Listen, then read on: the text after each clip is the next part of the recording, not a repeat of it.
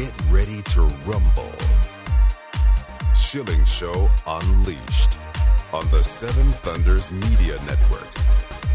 Former city councilor, husband, father, and community watchdog. Your host, Rob Schilling.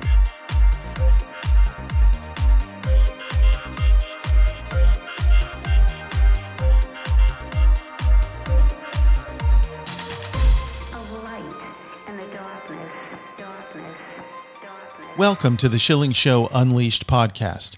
Remember, your direct support makes our show possible, and you can directly support this podcast by visiting shillingshow.com and then clicking on the Patreon banner at the top of the page to make a monthly contribution. We appreciate your support. The Schilling Show Unleashed podcast welcomes David A. Stockman, Director of the Office of Management and Budget under President Ronald Reagan, a best-selling author of The Great Money Bubble, Protect Yourself from the Coming Inflation Storm. And David, thanks for joining us today. Very happy to be with you. I'd like to start here because there's a lot of confusion. What is inflation and what is not inflation? Well, I guess in a narrow sense, it's when the price of gasoline goes from $2 to $5, or when grocery bills, increase by 15-20%, or when I guess lately in the last year, eggs are up 50%. So that's what people think about inflation, and that is part of the story. But I think the big picture is that inflation is ultimately too much money printing by the central bank, by the Federal Reserve, that works its way into both the financial system and the Main Street or real economy, and causes everything to be overstated and inflated, not just the price of eggs, a dozen eggs, but the stock market, the price of bonds, the price of real estate, even things that people thought were an alternative, such as cryptocurrencies, crypto coins.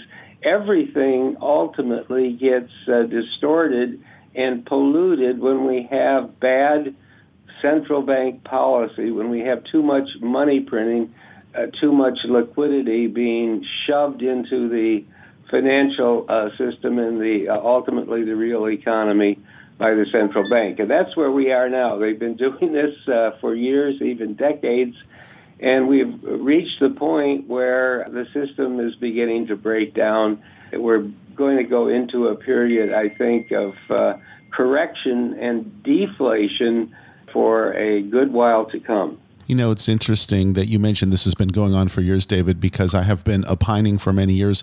Where's the inflation? Where's the inflation? We go back to the Obama years, but I know through reading your book, it goes much further than that. But all of this massive spending and everything, they seem to keep a lid on it. How did they do that for so long, and why is it manifesting now? Well, that's a great question, and there was an adjustment process. In the first phase of this, I would say from the 1990s and through the Obama administration and even longer, much of the inflation never got out of Wall Street, the canyons of Wall Street. The great inflation was the stock market and tech stocks and things like Tesla that became vastly overvalued as all of this liquidity poured into markets. Obviously, traders are going to respond to stimulus they get from the Fed.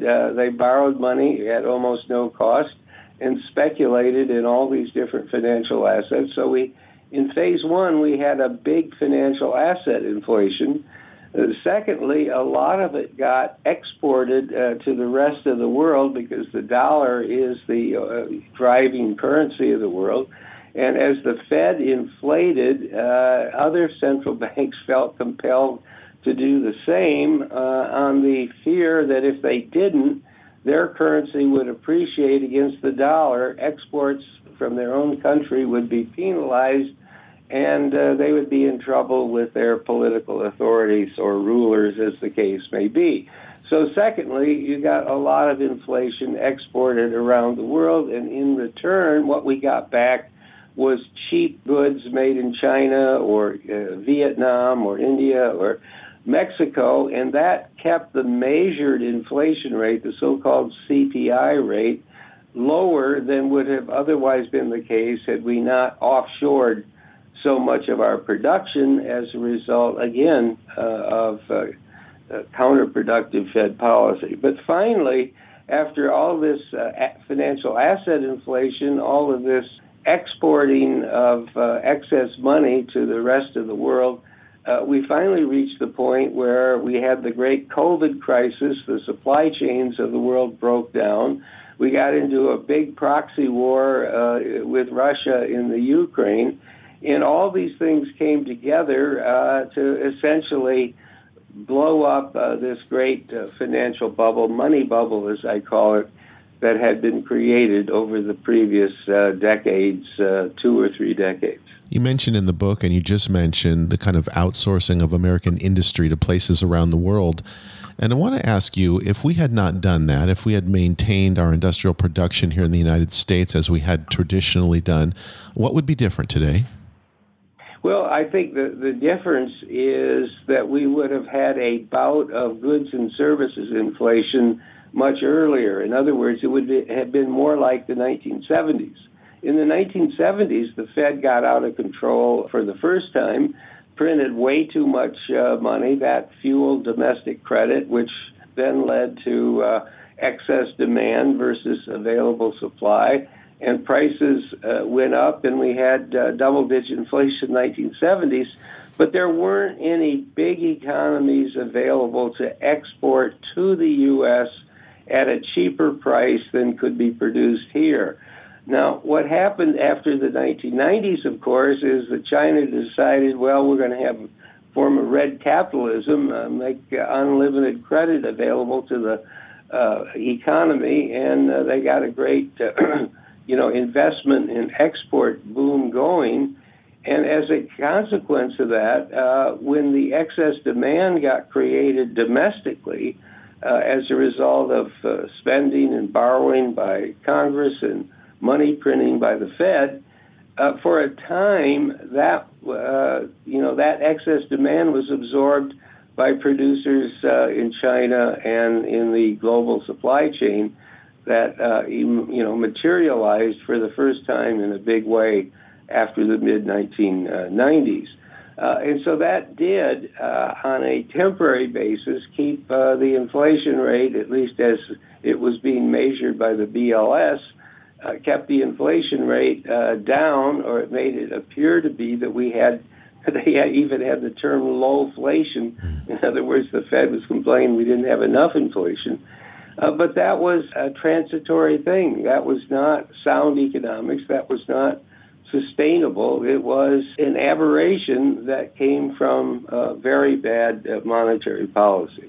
There was recently legislation called the CHIPS Act, and there have been other attempts by former President Trump to kind of reestablish the industrial base of the United States of America. Is that the way to do it? Is it done through the executive, or is there some market way that we could bring this back? Because it sounds like it would be beneficial to the country in the long run. Yeah, if you have to bring it back, but not through subsidies and not what I would call state intervention. In other words, you're just going to pick winners and losers.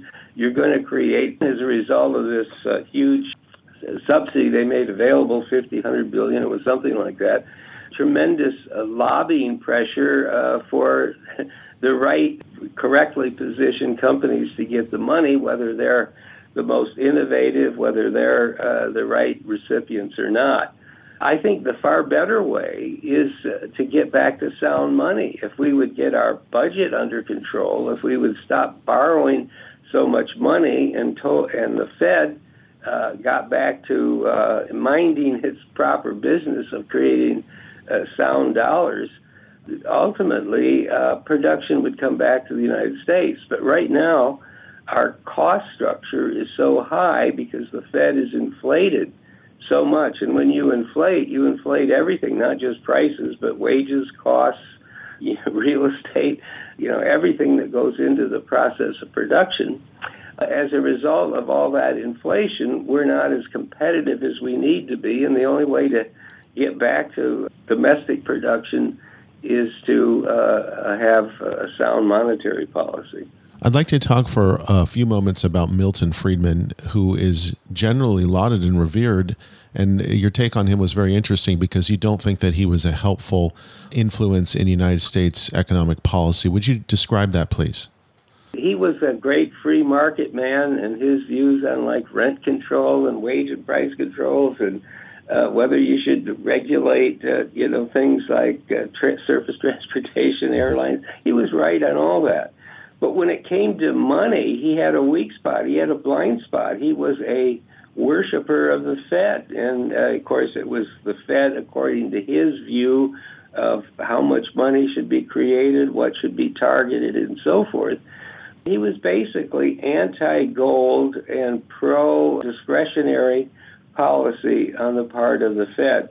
And his whole view of the 1930s and what caused the Great Depression, which he claimed was because the Fed didn't create enough money during 1930 to 1933 or so. I strongly dispute, and I've written a lot about why that isn't the case, and that we shouldn't listen to Friedman when it comes to money. We need to get back to kind of a gold standard, sound money view of the role of the Fed. You mentioned the Fed. There's a lot of people, and I guess the notable critic of the Fed has been Ron Paul, but many others who are very suspicious of the Fed, their motives, and really what's going on there. So what do we do about the Fed, and is it even legal? Well, that's a good question. But I think the one huge change that would make all the difference in the world is if we got back to the original design of the Fed that was put in place, actually, 1913, when the legislation first passed that created the Fed. And that legislation was led by the famous Congressman Carter Glass, who later became Treasury Secretary and then a senator who wrote the Glass-Steagall Act in the 1930s. But anyway, his view was that the role of the Fed was to be a banker's bank. It wasn't set up to engage in what I call monetary central planning, targeting the inflation rate, the unemployment rate, the number of housing starts, the rate of business investment, and all the other things they target. That, in his view, the only job of the Fed was to operate a discount window where bankers could come with good collateral, reflecting inventories, finished inventories, or receivables for goods already produced and shipped, could come and receive cash in return for those sound assets if they needed to pay down depositors or if they needed to increase their reserve base. That was the original mandate, mission of the Fed, and it had nothing to do with all of the stuff that goes on today, with all the targeting and the attempt of 12 people who sit on the Open Market Committee and make decisions every hour about meddling and intervening in financial markets and setting interest rates on the whole, maturity curve from overnight money to 30-year U.S. Treasuries. None of that was in the purview of the Fed. It's not necessary. The free market can handle finding the right price for government debt and for overnight loans and for stocks and for real estate and everything else. Let the free market set prices in the financial system. Let the Fed be only a backup source of liquidity to the banking system, and get on with capitalism as it was originally designed to function. But who can clip their wings? Who's in a position to do what you just suggested? What I'm suggesting could easily be done by Congress. They would just change the statute, and that created the Fed and gives it its powers, and they would basically make two changes. One would be to abolish the so-called FOMC, the Fed's Open Market Committee, which is the source of the day-to-day constant, intervention and pegging and meddling in the financial system. And second, they could say that the Fed can no longer buy any government debt and therefore monetize the borrowings that the politicians undertake year in and year out. Only thing that it could own would be, business credit, commercial credit, household credit that was sound and had a very high chance of being repaid. Those are big changes, but you could put them in a 5-page statute. And if they had no FOMC, only the discount window, which was originally their sole tool, and if they were not allowed to buy and monetize and accumulate government debt, it would be a totally different ball game, and it could be done through statutory change. But of course, you need a majority in the House and the Senate, and you need a president willing to sign the bill. None of those we have today. Certainly, the Senate isn't going to pass that, and Biden would veto it. But things change over time, and there's still hope that the politicians will finally understand the Fed isn't their friend, and that it might be monetizing all the debt and making it easy for them to spend and borrow. But at the end of the day, it creates a lot of distortion, all of this inflation, and a lot of harm to the public, including wage earners who are getting further and further behind the 8 ball because inflation is running higher than wage gains, and savers who have been crushed for years and years and years, first by the ultra-low interest rates and now by the inflation that's out of control, subject to the Fed's desperate attempt to bring it to heel. The Schilling Show Unleashed podcast continues with David A. Stockman in just a moment. Support this podcast online at shillingshow.com.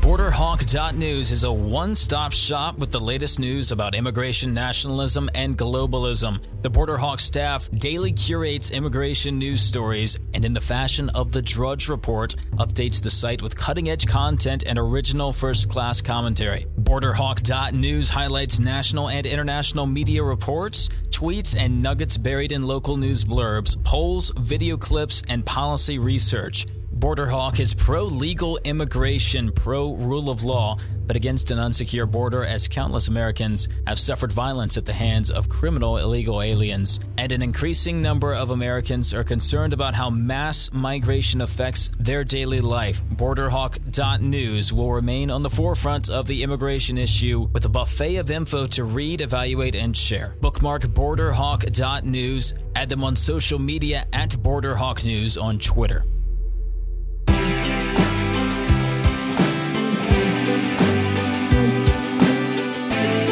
Charlottesville's community watchdog, Rob Schilling.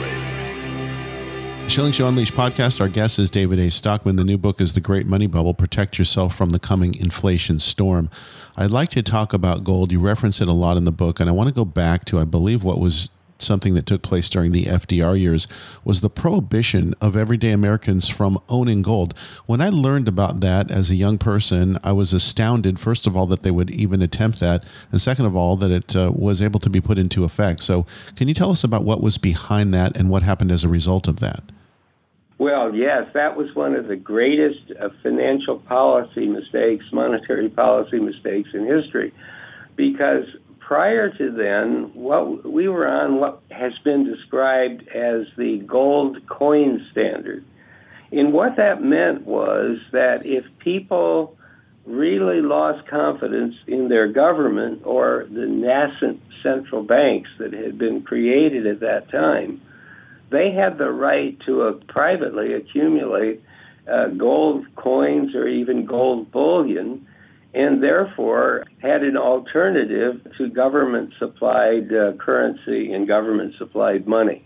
And basically, that was the heart of the gold standard, the true gold standard, because it kept the system honest. People basically didn't have to use government money, hand-to-hand currency printed by the Fed, if they had the alternative transacting in gold money. They understood this. The centralists, activists, government interventionists understood this in the FDR's administration and the Roosevelt administration, and decided that the key thing they had to do was get gold out of circulation so that people would have no choice but, one, to use the government's money, and second, to tolerate whatever the government was going to do to it by way of controlling interest rates or generating inflation that depreciated its value and so forth. So that was the big mistake. And then the second mistake finally happened in 1971 when Nixon basically took gold out of circulation, even between governments. After Roosevelt, and especially the World War II creation, Bretton Woods, and the creation of the International Monetary System, basically limited the role of gold to settlement between central banks or governments. And in 1971, Nixon pulled the plug on that as well. So it's a two-step thing. Take it away from the public first. Roosevelt did that in the 30s.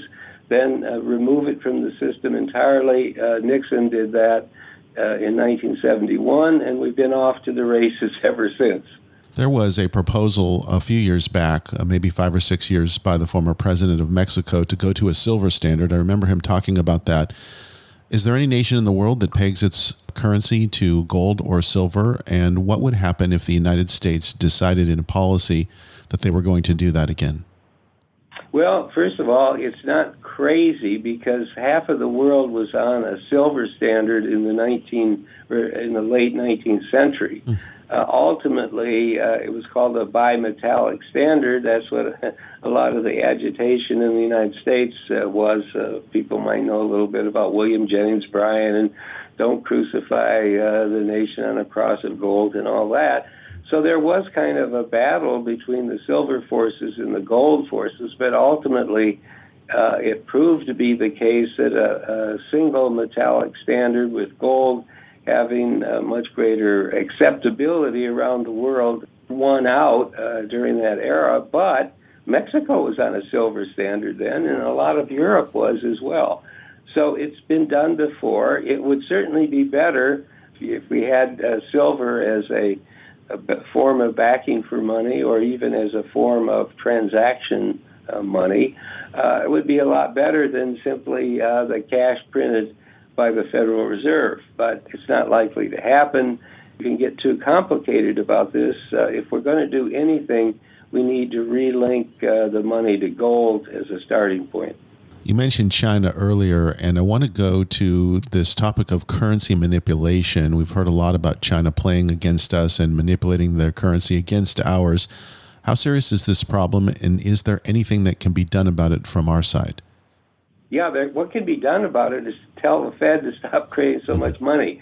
In other words, if we look at what's happened in the world, and it's not just China, but what has happened generally since the point we've been talking about, 1971, and the end of Bretton Woods and the gold standard between central banks.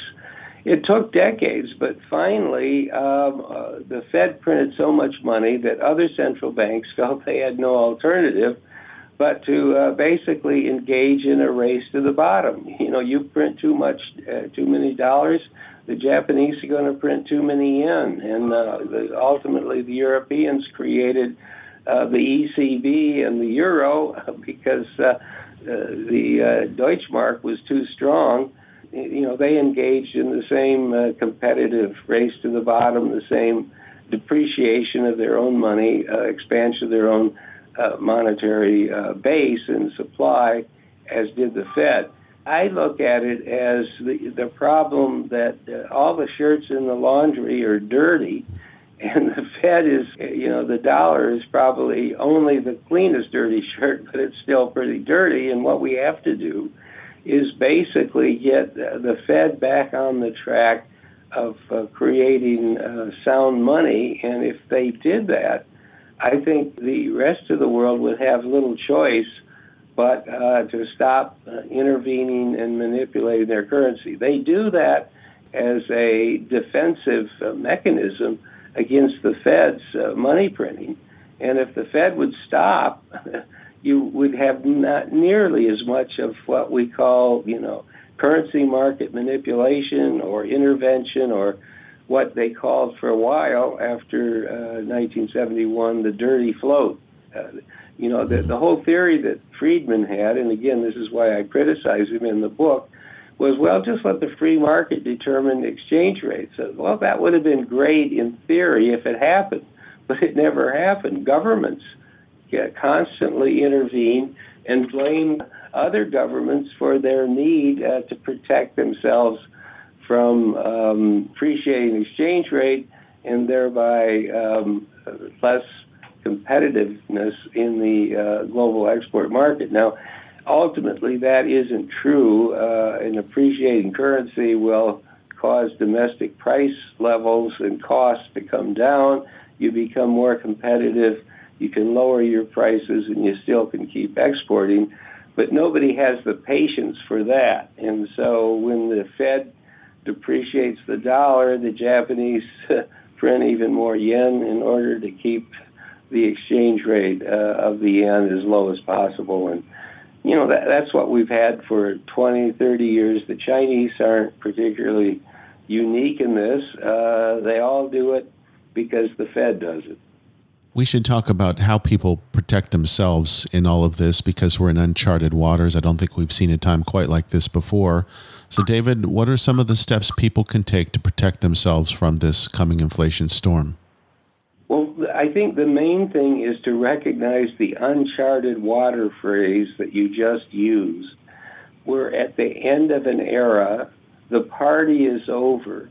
All the monetary inflation that made it easy to apparently appreciate your wealth and assets in the stock market or the real estate market or even in the bond market, that all of that is now over and done because bad policies have caught up with us.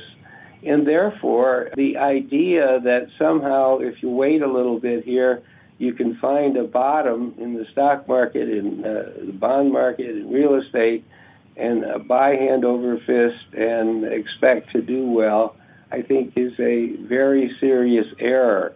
This time, we're going to go through years and years and years of some pretty painful economics and a period of correction in which all of this tremendous inflation will get worked out of the system one way or another. And therefore, people need to look more, when you're thinking about a balance sheet and your net worth, your wealth, need to think more about their liabilities and less about how they're going to cause their assets to go up in value or to appreciate. The assets aren't going to go up. And so the focus now is on liability reduction. If you have debt and you have any extra cash flow, pay it down. If you have some big winners that, you got in the tech market earlier, you bought Apple at, when it was $30 a share or something like that, now would be the time to cash in the winners and pay down your debt, because what's going to happen, I think, in the next couple of years is the value of financial assets is going to go down. The market is still way overvalued. And the cost of carrying debt is going to go up because the Fed is not even nearly done pushing interest rates to the level that will be necessary in order to finally bring inflation to heel. Now, that's a different dynamic.